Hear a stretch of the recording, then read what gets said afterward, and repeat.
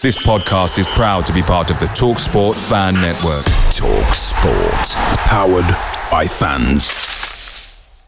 The TalkSport Fan Network is proudly supported by McDelivery, bringing you the food you love. McDelivery brings a top-tier lineup of food right to your door. No matter the result, you'll always be winning with McDelivery. Order now on the McDonald's app and you'll get rewards points delivered too. So that ordering today means some tasty rewards for tomorrow. Only via app at participating restaurants. 18 plus. Rewards registration required. Points only on menu items. Delivery fee and terms apply. See mcdonalds.com.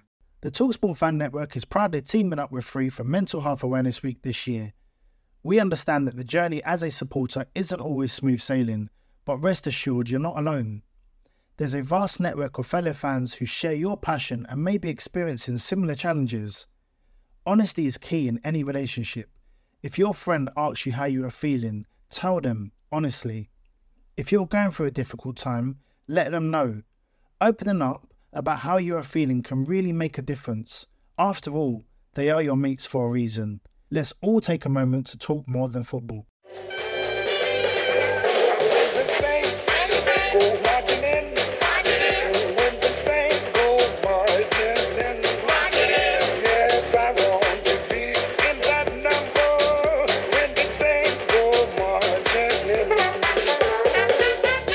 Hello and welcome to the latest episode of the Total Saints podcast. I'm Martin Stark, and each week I'm joined by our panel of Saints experts to reflect on the last 7 days following Southampton Football Club. We're recording this episode of TSP live tonight. We've sent out the invite to our patrons to watch the podcast as it's happening and to get involved in the conversation in real time. Now, as it's our first time doing a virtual live podcast, I'll be honest with you, anything could happen. We are going to be looking at doing more live streams after the international break across our Facebook and our Twitter pages, as well as on our YouTube channel. So make sure you subscribe to be one of the first to find out more. I've checked tonight, scheduling wise, we're up against Strictly Come Dancing and Gary Lineker's new game show. So if you are watching live, thank you very much for choosing us. Coming up this week on the pod, reaction to the 1-0 win against Aston Villa at St Mary's on Friday evening. And we look ahead to the trip to Norwich after another international break. Let me first introduce you to our guests this week. Owner of Saints Web, Steve Grant. Steve, you're still in Dubai? Yep, here for another few weeks. So what was the time difference with the game and the kickoff on Friday night? I did feel for you. Yeah, midnight kickoff. So that was fun. But Friday over here is basically because the Arabic weekend is Friday, Saturday. So Friday night is basically their Saturday night. So the bar we were in was absolute carnage. If anybody's been to Dubai, then they've been to Barasti. They'll kind of know they'll know exactly what I'm referring to. But it was just absolute carnage. That place, because it's like got a sort of beach bar attached to it as well, so you can be sat in the swimming pool drinking cocktails and all kinds of nonsense going on. Live bands and just everybody being very, very drunk. And we've got our own little corner that's been sort of christened the Franny Benali stand, where we watch the games. Is there many of you? Is there much of an appetite for Saints versus Villa at midnight on a Friday? I think there were 9 of us there Friday. Good I mean, some games last season we had. I think the Leicester semi-final. I think we had about 20-25 down there. Yeah, everybody came out for the big game, but hoping to kind of get the numbers back up a little bit as the season goes on. I mean, the Saturday 3:00 games are usually the best attended because it's a convenient time. It's like either 6 or 7 o'clock here. So hopefully get some more along as the season goes on. Glad you enjoyed it. Also with us is the writer of the blog League One -10, Glenn Delacour. Can I just check, Glenn, that door is locked behind you, is it? We're not going to have a BBC News moment with somebody breaking in.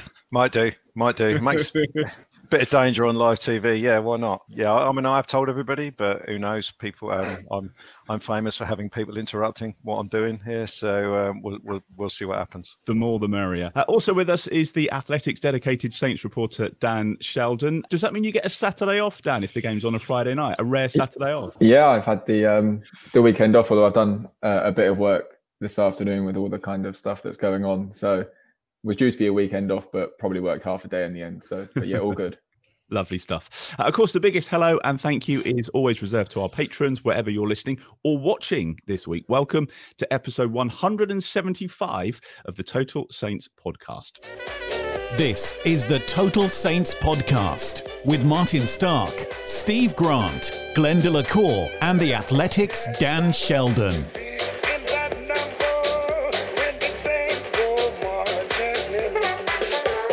Now, it's fair to say Friday night football has not really been our friend over the years, but what did you make of the game at the weekend, Glenn?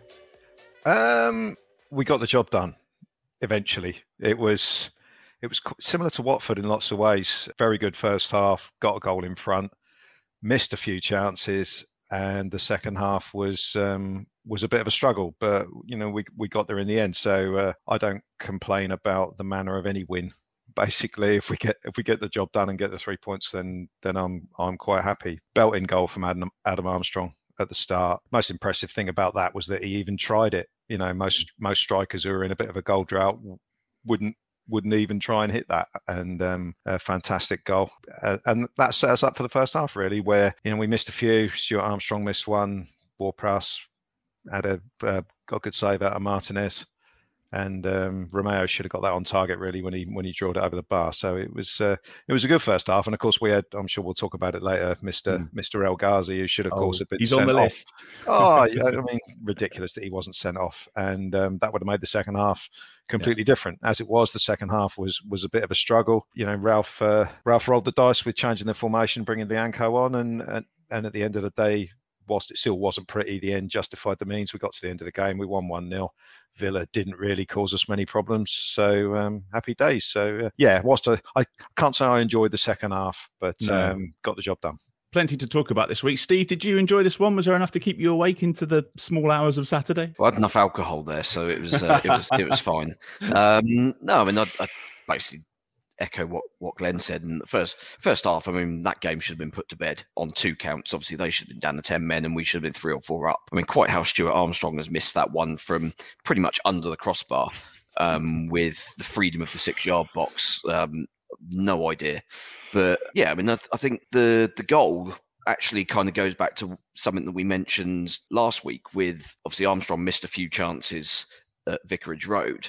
And we kind of thought, well, is he snatching at chances? But actually, no. As we discussed last week, that's kind of the way he hits shots. He takes them early. He doesn't really mind where he's taking them from. And on evidence from Friday night, he's quite happy to use his weaker foot as well. So yeah, I think that actually kind of works in our favour. It does help when you're up against a Villa defence who just looks so ropey. And obviously Armstrong's got 20 odd goals in the Championship last season, and let's be blunt, that was up against a Championship defence on Friday night. Yeah, fair. First half, obviously Saints were excellent. Same old story. The second half, not killing teams off. I know you've written about this, Dan, this week. It was the same old thing, and you kind of felt Villa might get back in this, and if they do, it's our own fault. Yeah, I feel as though we've kind of discussed Southampton missing chances sort of ad nauseum on the podcast over recent weeks, and the game should have been out of sight by half time, and then it just makes for a nervy second half when it doesn't need to be nervy at all. And there was no way Villa were going to be any worse than they were in the first half, because they were just shocking. I think Southampton beat them to every single ball. They just suffocated Aston Villa. It was really, really impressive. One of the most complete 45 minutes of football I've seen from Southampton this season. I thought it was that good. And then in the second half, they started seeing a bit deeper. But for as poor as Southampton were in the second half, they still restricted Villa to kind of pop shots or nothing chances, really. I still can't remember Aston Villa really testing McCarthy in the second half. They didn't create anything. I think they only had one on target second half, which was that one that he tipped over straight at him.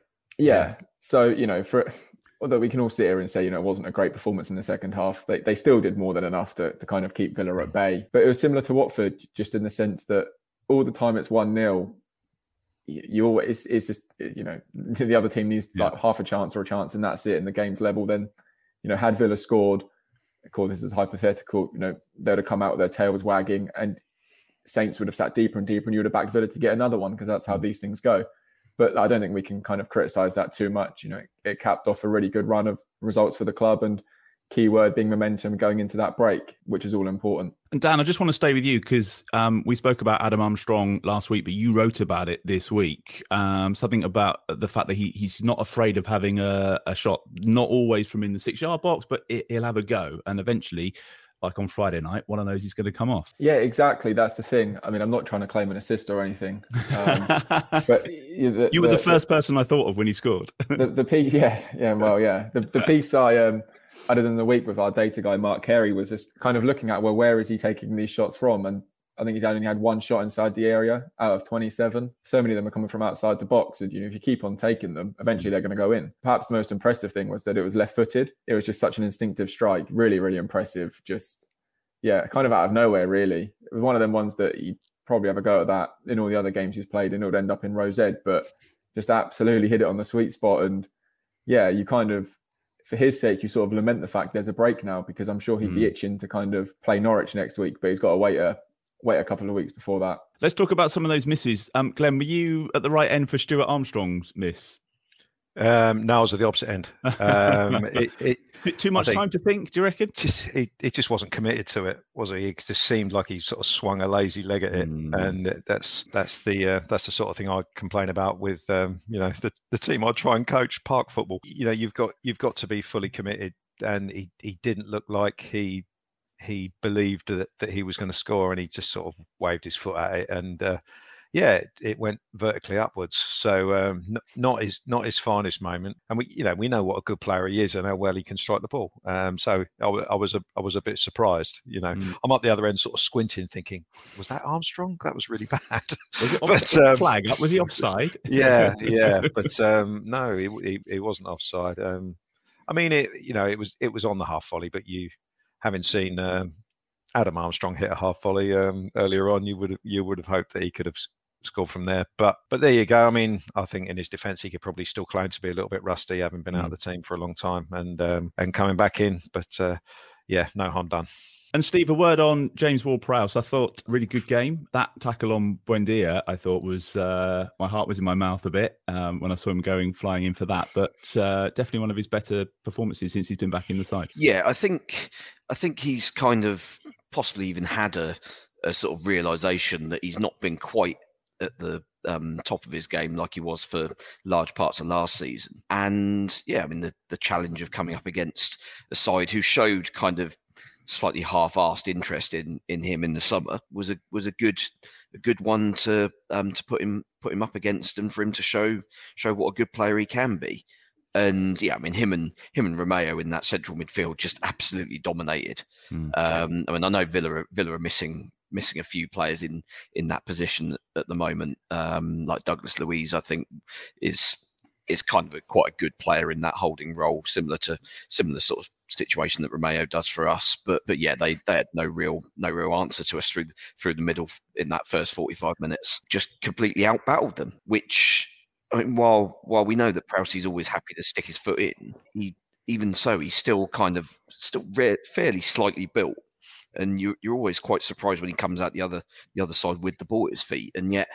Well, the goal came from him winning a 50-50, basically, didn't it? Because I know, he probably didn't mean to just belt it up in the air and create a goal that way, but that was what we were doing in the first half. Everyone was winning the 50-50s, and that was kind of what changed in the second half. We suddenly weren't winning them all, and that put us under pressure. Adams and Armstrong up front, Broja on the bench. How did they do as a front pair for you, Dan? Yeah, they did what they've done throughout all the games, to be honest. I thought Adams, if I'm going to Armstrong scored the goal, but I thought Adams again was just so impressive. And my colleague, Greg Evans, our Villa writer, who obviously doesn't watch Southampton that often, was really, really impressed by Adams, his work rate, his kind of just endeavour to sort of close down every space. He just looked, it's quite a simplistic way to leave. He was just bang up for it again. And I thought he kind of followed on from his Watford performance where he was just doing the same sort of stuff. And I think what can be deceptive about Armstrong as well is how quick he is. He is so quick. The ball goes back to Martinez or a defender's kind of dawdling on it.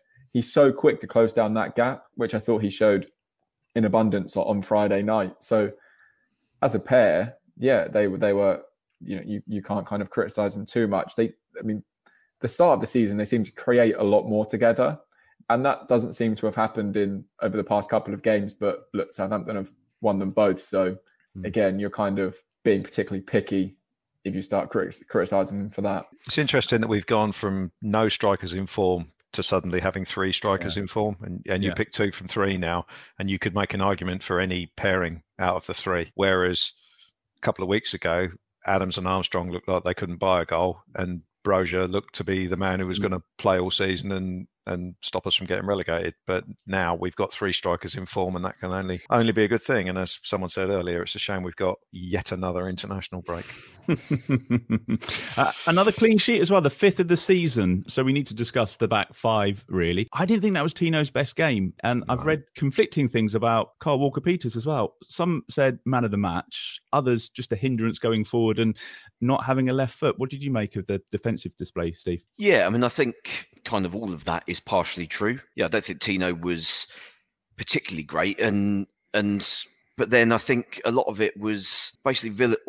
Anything that Villa did that was vaguely sort of even looking to get out of their own half in the first half was down his side through El Ghazi, which is why obviously El Ghazi was involved in so much kind of sort of on that touchline. And I think, kind of goes without saying, really, doesn't it? If El Ghazi had been sent off as he should have done on either of the 2 where he should have had his second booking, then all of a sudden Livramento's got a load more space down that flank, and he can bomb forward a little bit more. But I think his defensive positioning still needs a bit of work on. It's kind of a little bit. He does get a bit Cedric every so often in that he kind of careful, you'll set Glenn off. Wears tight shirts, no shoes.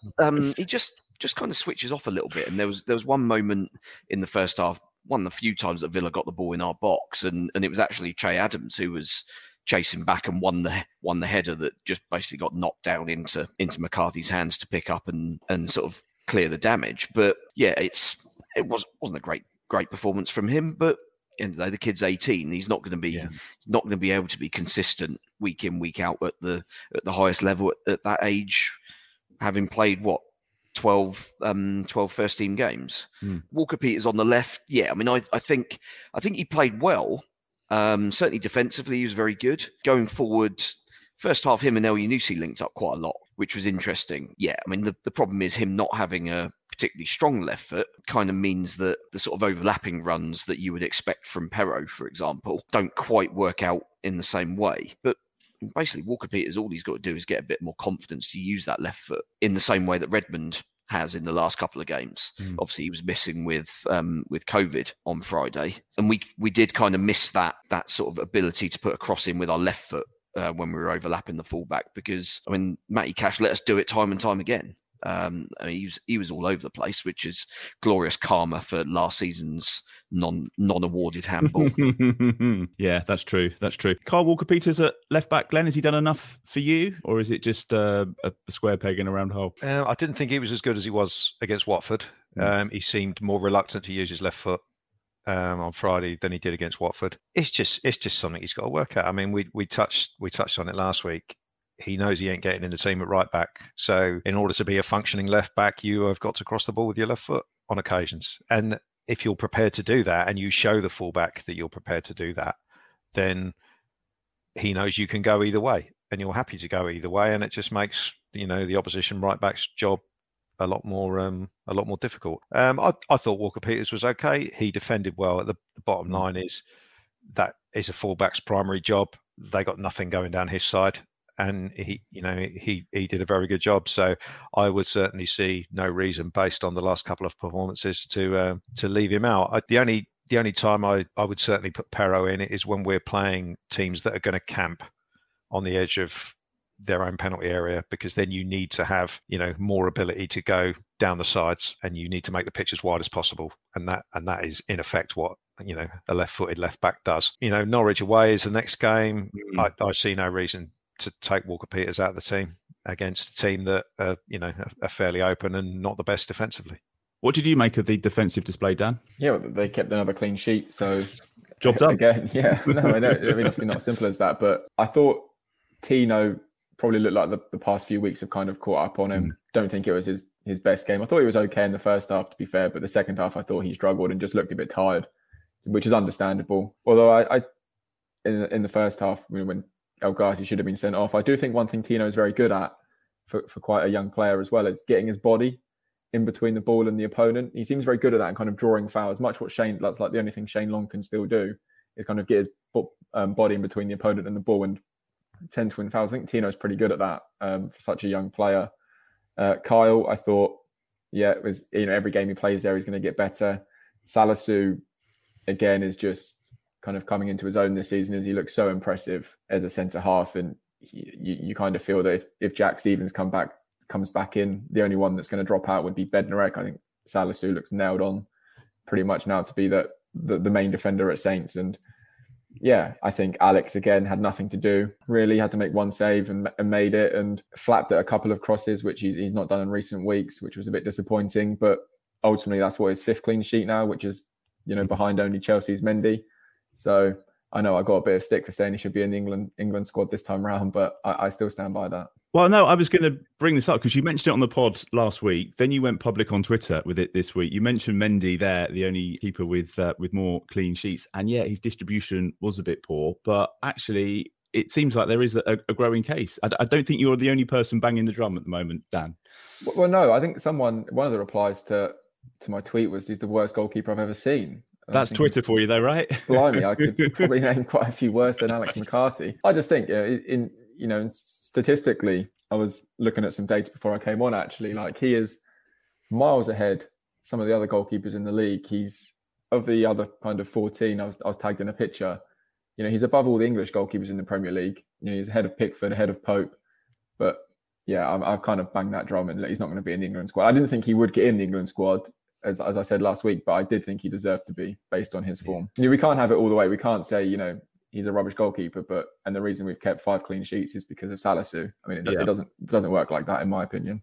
We're streaming live this evening, by the way, so there's a chance for people to put some comments next to our broadcast, and a few people asking, Nick, for example, and Ed as well, about Salisu, and does he then leave in the summer? Nick says, how much should we hold out for in January for Salisu? This is always going to be the problem, isn't it, Steve, when one of our players starts performing well? He's gone a bit under the radar so far, but I noticed that this week people are starting to pick up on his stat. Yeah, I think we should frantically sort of wheel out the social media bandwagon of Mohamed Salisu is the new Wesley Hoot, because I think that'll be our best chance of keeping him under the radar for a little bit longer. No, I mean, look, every game's available on TV in some way or another, whether it's legal or otherwise. So people are going to wise up. The scouting across the Premier League is obviously very good, and people will know what they're dealing with here. We obviously scouted him significantly when we signed him 18 months or so ago. So yeah, I mean, I find it difficult to believe that other clubs didn't already have that data on file anyway. So what we've seen from him is kind of what we thought we were going to get, but I think we kind of expected him to be sort of competing for a start straight away, but I think it's actually probably worked out quite well to give him a year to acclimatise, and now, as you say, he's probably one of the first names on the team sheet. Dan, probably a question for you. Sai says, could Tino play in front of Kyle Walker-Peters on that side? That was something that I think Ralph addressed this week, did he, in the press conference? Yeah, I think it's something we've all kind of considered, and something especially at the start of the season, I was thinking, surely it kind of would make more sense to do that. But then you kind of quickly remember, look, I don't spend every day on the training pitch with these guys. Ralph's the manager. Ralph must see something on the training pitch that suggests that combination won't work. And I think there's a big difference as well with kind of receiving the ball where Tino does and running with it when you've got kind of 60 yards of grass in front of you and you're always looking up, to receiving the ball with your back to goal, turning and then running into space. They're two different disciplines. And yeah, I think it would probably be asking quite a lot of Tino. I'm sure Tino could do it because he's kind of taken it to like a duck to water, isn't he? But I don't see any reason to change it now. I think he's well established in the right back role, clearly very good at it, very good at making those runs. And if you're then asking him to all of a sudden receive the ball with his back to goal and do different things, so early on in his career, it's only going to confuse him, I think. So let him continue developing on what he's doing. Ralph has clearly not seen anything in training that suggests playing those two on the same side will work. Otherwise, I'm sure he would have already done it. And I think, there's just no need for me, in my opinion, to do it at the moment. I do wonder actually with the issue. There might be an issue with playing Kyle Walker-Peters at left back, and that's Thierry Small, who came in from Everton as a highly rated youngster, obviously intending to follow the same path as Tino and get in the team relatively quickly. And because of Tino's success, he's kind of found himself third choice left back now. And Yeah, I'm sure when he came in, he thought he was going to be second choice. Yeah, well, I had a conversation with someone about Thierry Small actually within the club a couple of days ago, and I was just kind of trying to gauge what's his development, and he didn't have a pre-season whatsoever. So he came in, he had to then catch up, play kind of minutes in the B team, and I was told if there was if the FA Cup third round was next week, Thierry would be starting. He'd be playing that game. So they are impressed with how he's developed, but they're very impressed by his level that he showed in training and in the B team games. But it's just taken him a little bit longer because he had no pre-season whatsoever and had to kind of catch up the kind of basic fitness levels with the rest of the squad. So I wouldn't be surprised if we start to see him appear a bit more often. But yeah, as you say, it's unlikely he's going to get ahead of Perraud and Walker Peters. And, he probably has joined thinking, having seen Livramento and the success he's having, it is kind of like, oh, I thought I was going to come here and play a bit more. But now, as you say, my third choice. Be interesting to see what happens, yeah. Mark says, regarding the defence, good to see Ralph change it relatively early on. I think it was 55 minutes, bringing Lianco on and playing a back three with the fullbacks pushing on. Great observation. And were you surprised to see that happen so early on in that second half, Glenn? Or was that more about how Villa were playing and having to match up? Well, Villa had basically taken over the game, hadn't they? They'd moved Leon Bailey inside because he was absolutely hopeless out on the right wing in the first half. And they moved him inside. And suddenly they had two strikers and Ralph wanted to put a spare man in at the back. I don't think, when the substitution happened, I don't think you can ever be, 100% sure it's going to work. As a supporter, you're watching thinking, not...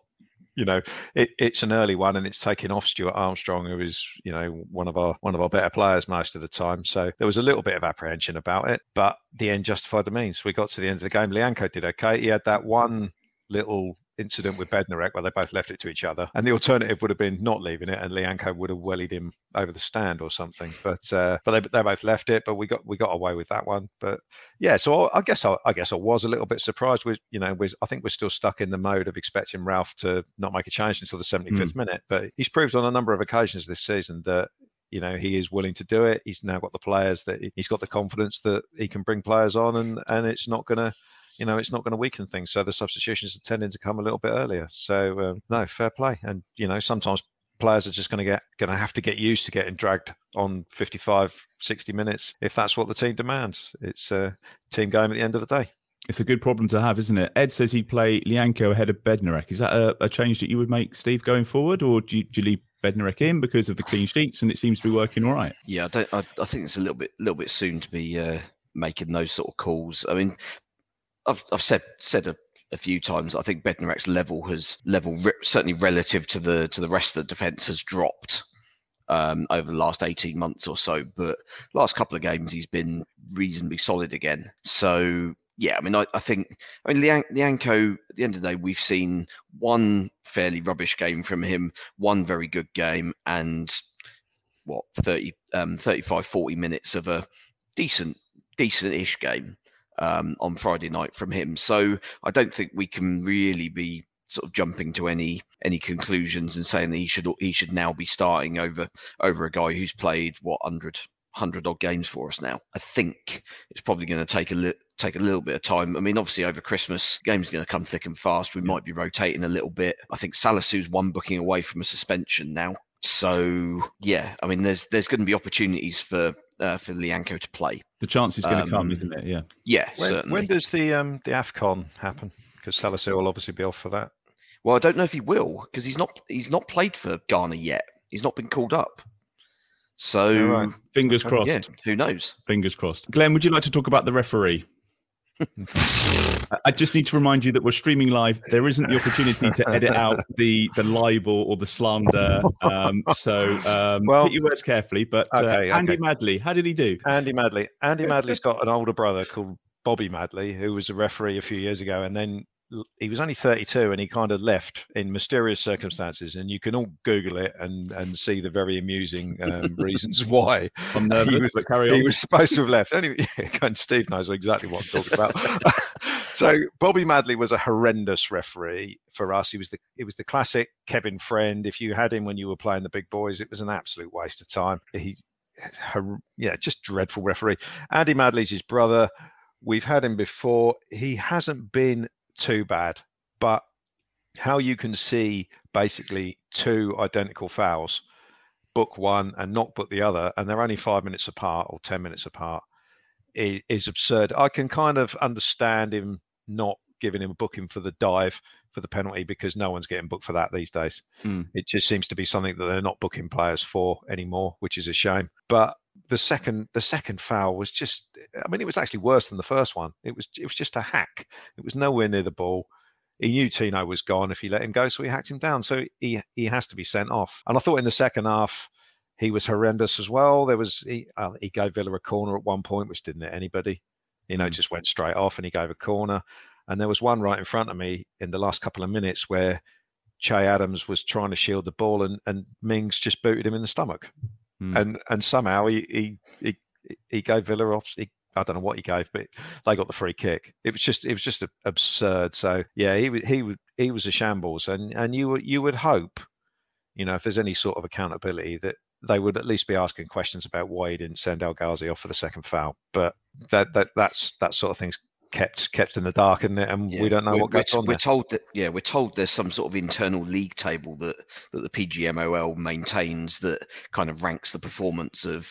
And yeah, you can insert that as a typo if you like, the word ranks, the performances of the referees over all of their games through whatever metric system they use. And yeah, I mean, you look at that and think, well, yeah, he's going to be marked down for that, certainly. But the problem with that is that the referees that get marked down then get given the games for the lesser clubs in the league. So that just means it's more likely that we're going to get them, yeah. That we're going to have Andy Madley refereeing us again. On a more positive note, do we think that Ralph's now found his 2 number 10s? It's probably worth just a little word on them. Dan, obviously Redmond missing because of his in testing positive for COVID, which I thought was unfortunate. But obviously the 2 that started made a pretty good case. Yeah, I think so. And as Glenn kind of said earlier, anyone due to the kind of depth on the bench, it could be anyone that gets sort of pulled off on the hour mark, and this time it was Stuart Armstrong. I still think if Redmond was fit, I think he would have started the game. I think he's got 2 assists this season, and Ralph sees that and thinks, well, if no one else is creating, kind of, well, at least he is, so he's doing something right. And so yeah, I do think Redmond would have started that game, and Armstrong probably would have been on the bench had he not tested positive for COVID. So I don't think Ralph's probably fully settled on his number 10s. They seem kind of more interchangeable perhaps than most of the positions. It looks difficult for Walcott to find a way back into the starting 11. I'm not sure that will happen anytime soon. But yeah, the interesting one, Elyounoussi seems to have sort of settled on his spot. Djenepo's not started in a while, so you kind of think, well, has he kind of had his opportunity? So it does seem like it's between Elyounoussi, Armstrong and Redmond when he returns. Are you happy enough with that, Glenn? Yeah, I thought it was interesting seeing the 2 that played on Friday. To me, they're the best 2 footballers. They've got the best touch. They're more likely to keep possession. They're more likely to put, a good through ball through to someone. Okay, that didn't quite happen on Friday, but I was quite comfortable with them. Redmond does have more pace, and when he chooses to use it, he is more of a more likely to burst past someone. So horses for courses, I guess. If you're playing against a fullback who's a little bit slower, then Redmond's your guy. But I thought those 2 did well enough on Friday. Certainly, again, I wouldn't see any reason to change that for the game against Norwich. I thought the 2 of them did well. But if you play against a team that plays a high line on the halfway line, then you may want to include Nathan Redmond or Nathan Teller even as the wide players to try and get in behind them. But no, I thought the 2 of them did well, and yeah, fair enough. They stay in for me. A couple of other bits to get to before we do the Norwich preview. Si has been talking about the managerial vacancies, and obviously over the weekend there have been quite a few that have come up. Is it to be expected that Ralph might get linked to 1 or 2 of these jobs, Dan? Is that just part of the managerial merry-go-round and creating the headlines from lesser publications than yours? Are we going to see those rumours? I don't think he's going to get linked to the Norwich job. Yeah, Villa. I think he's already been. I think the Daily Telegraph have already reported that he's someone that they like. He's sort of high on their list, but then they named 5 or 6 managers in that piece, so he wasn't the only one. And it's kind of ironic, isn't it? 3 weeks ago, he probably wouldn't have been on anyone's list, and people would have been like, would they have minded if he did go to Villa? Whereas now they've won three of their last four, and all of a sudden he's kind of back in vogue, and now it's kind of like hands off our manager. Look, if he gets linked to a job, he gets linked to a job. That's kind of part and parcel of the kind of job he's in. And I think the only way that ever moves on is if Aston Villa come calling for Ralph. And I mean, I'm not kind of sat here on Sunday night at 20-8. I'm not entirely sure that will happen. You know, it may do, and then the club will have a decision to make, and Ralph will have a decision to make. But I'd be shocked, kind of very shocked. He's kind of very secure in his job at Southampton.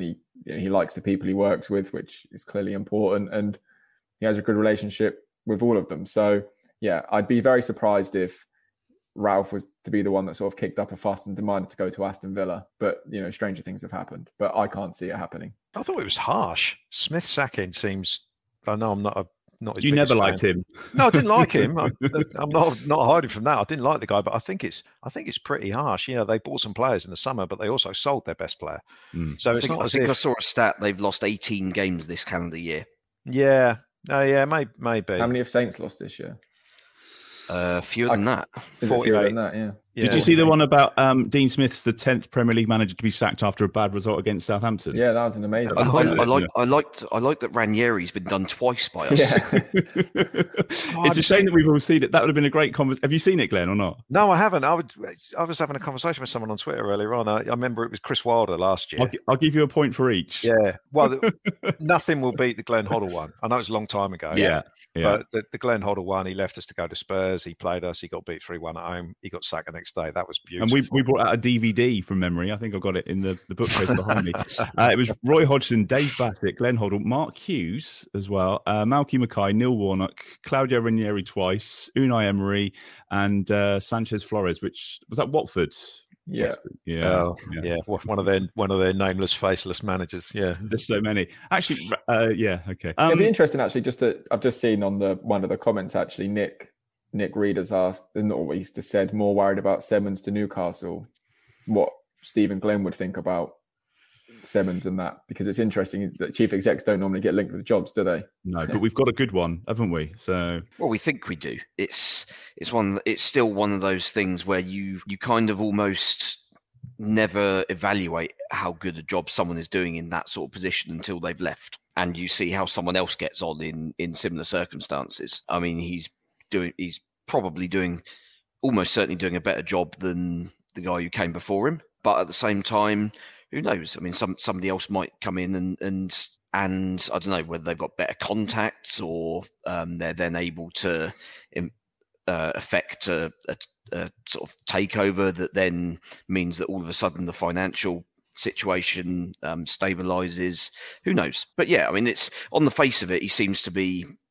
He says the right things, and largely the actions are backed up by the words that are said, which, to be honest, is probably all you can ask for a club of our size in the league that we're in. I think it probably will be defined actually on the takeover if and when that goes through. I think that will kind of could end up being his sort of defining legacy, I reckon, because that's such a big issue, isn't it? You know, if he ends up leaving and that's not done, you kind of feel like, well, of course, you know, it's difficult to sell a club in a pandemic and so on, but you kind of feel like he's tasked with that. And, you know, if he can't do it, then that would certainly leave a question mark, I think. He's a friend. Martin Simmons is a friend of the show as well. You've got to remember that, because if we'd have done this with Ralph Kruger, I'd have ended up shooting myself. Because let's get the exclusive first. Oh. We need to move on to Norwich, another international break, and then Norwich. I don't think we need to spend too long on this, but what have you made to their start of the season, Steve? It's quite an interesting win at the weekend, but not great. Yeah, I mean they came up against a team that's somehow in even worse form than they are. I mean, Norwich have picked up a couple of draws before going to Brentford at the weekend, and Brentford have, after they started really well and everyone was heaping praise on them, have suddenly just fallen off a cliff. To the extent that I think we're 3 points clear of them now, 2 or 3 points ahead of them. Yeah, I mean, I think Norwich. I mean, we know the sort of business side of things. They've been fairly open about their situation whereby they'll go up, they'll have a go as much as they possibly can within their financial constraints, but they've got no interest in trying to sort of speculate to accumulate, which is fine. It's very admirable, and I think clubs, as a general rule, should be run sustainably. But if you're a fan and you've sold your best player for 40 million quid to a side that is kind of middling, really, let's be honest, and then you spend. And to be fair, Norwich has spent a fair bit of money this summer. They spent about 60 million quid all in, and they've got tangibly worse, which I think is a problem. And I think that's largely why Farke's ended up getting his first win the season, and then finding out he's been sacked half an hour later because he's not managed to get a tune out of these players to enough of an extent that anybody sat above him in the boardroom is confident that they're even going to make a challenge to stay up.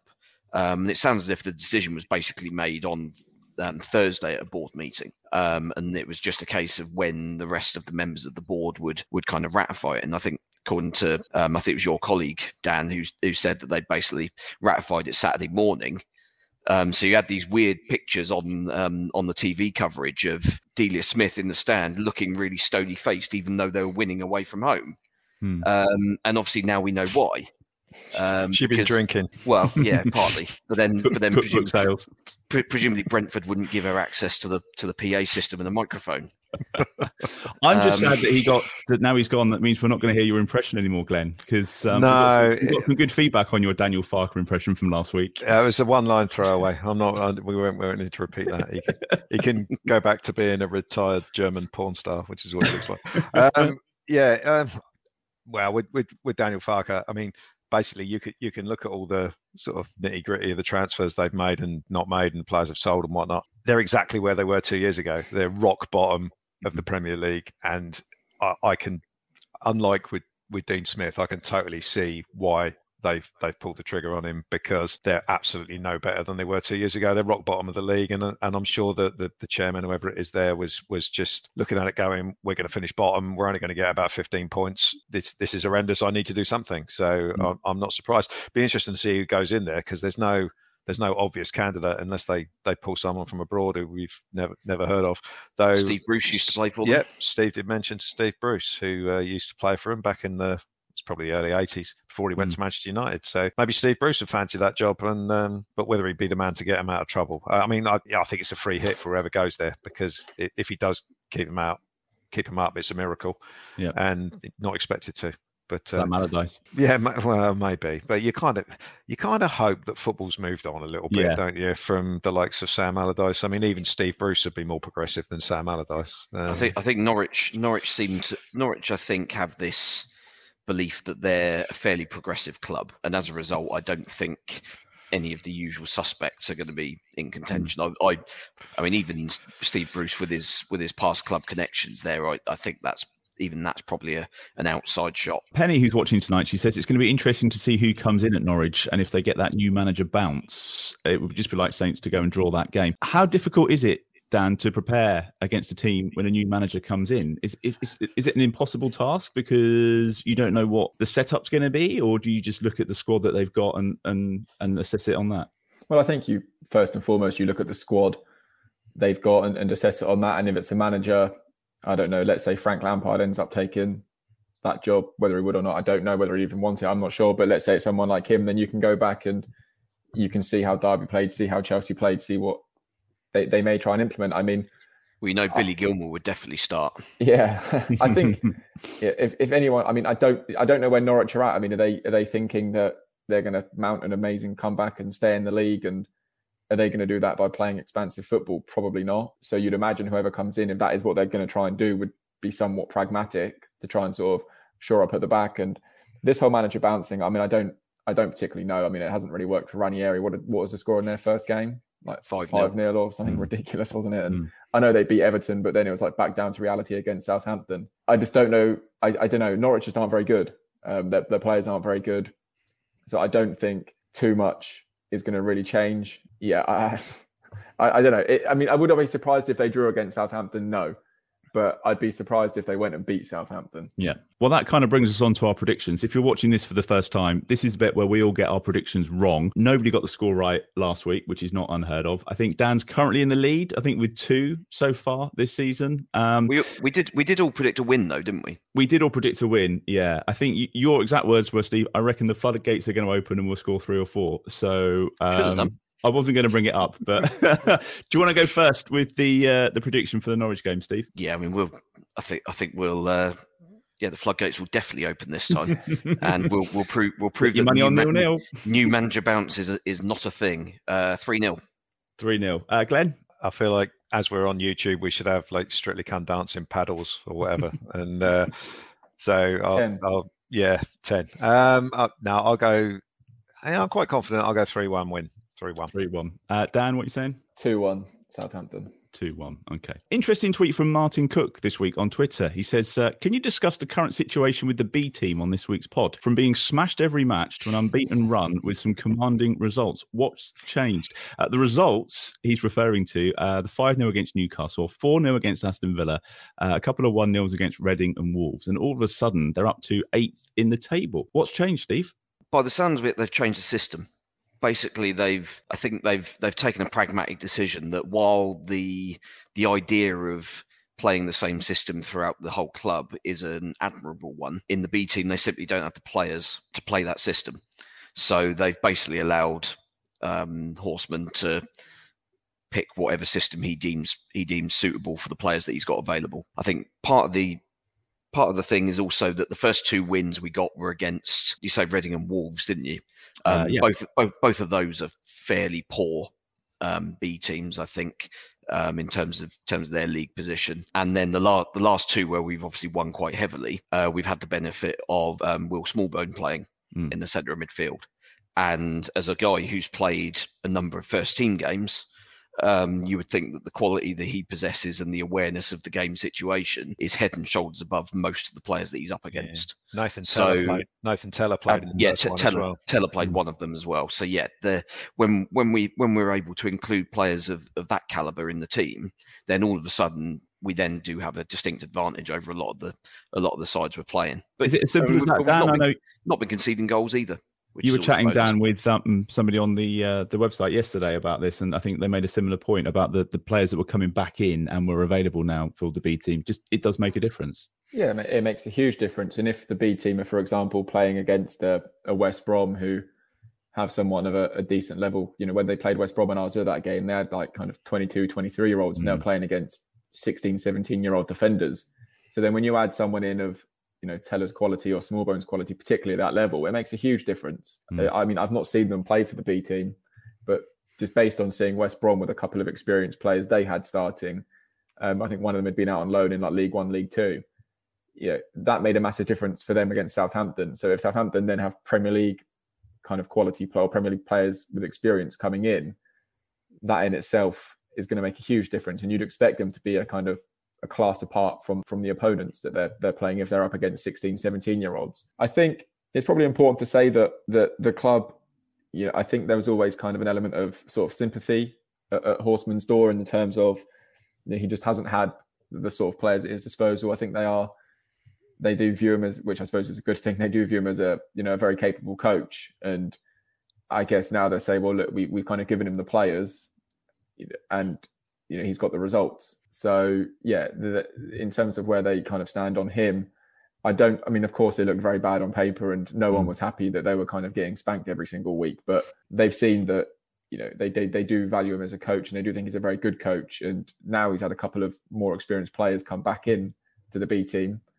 then, results have turned. And I do wonder, had it not been for the pandemic, would these players be playing more for the B team? It's simply because Ralph wanted to boost his squad, especially last season, that a lot of these players left the B team to go up and train with the first team, which then obviously left a gap in the B team. So then the under 18s needed to come up, and it was kind of an unfortunate chain of events. But yeah, long may it continue, because if they're successful, then the last thing you want is a loser's mentality sort of players coming up to the first team that are getting battered every single week. So if they can start getting a few wins and a few good wins, then you may see a few more of them knocking on the door to go and train with the first team. And a great win for the women's team as well this weekend. It was a clean sweep, which was good. Before we finish, I must mention Colt Baker, who, if you don't know Colt, he's one of our patrons. He's Stateside Saint on Instagram. He's a Saints fan. He's from Dallas in Texas, and he was at the game on Friday. So I'm delighted, first of all, that we won, and secondly, that there was a decent goal for him to see. Dallas to St. Mary's Stadium, how many miles? Anyone? About 5,000, I guess. I'd have said 4,000, but it's a big guess. Split the difference, 4,700. So not far out. But well done to Colt. I think that means he needs to be back at St. Mary's on the 1st of December now. Is it the Leicester game? Yep. If he's going to be a lucky omen. So thank you. I'll be back for that one, which obviously means we're going to lose. Oh, great. There we go.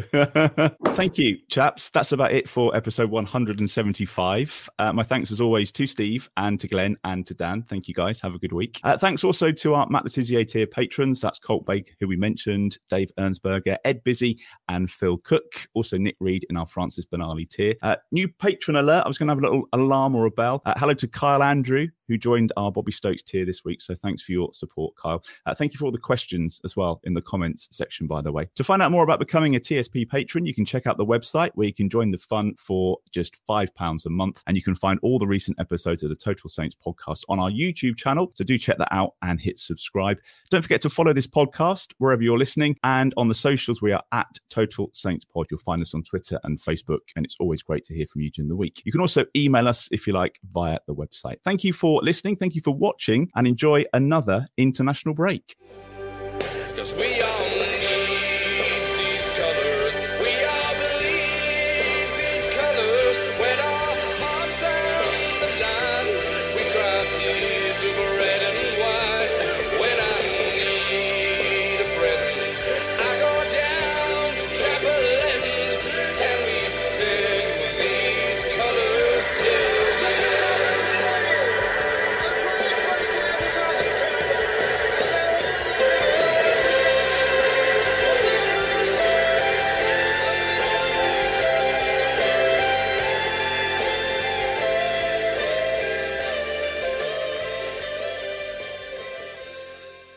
The TalkSport Fan Network is proudly teaming up with 3 for Mental Health Awareness Week this year. Beyond the pitch, beyond the results, we're here to connect fans, getting them to embrace the highs and lows of supporting your club, because we're not just fans, we're a team. With 2 in 3 football fans having struggled with their mental health, we understand that life off the pitch can present its own challenges. That's why we're committed to ensuring you have the tools to stay connected with your friends and fellow supporters. Take a moment to connect with your mates. A simple text or an open conversation can make a world of difference. And if they don't respond right away, don't hesitate to follow up. Let's all take a moment to talk more than football. Away days are great, but there's nothing quite like playing at home. The same goes for McDonald's. Maximise your home ground advantage with McDelivery. Order now on the McDonald's app. At participating restaurants, 18 plus, serving times, delivery fee and terms apply. See mcdonalds.com. This podcast is proud to be part of the TalkSport Fan Network. TalkSport. Powered by fans.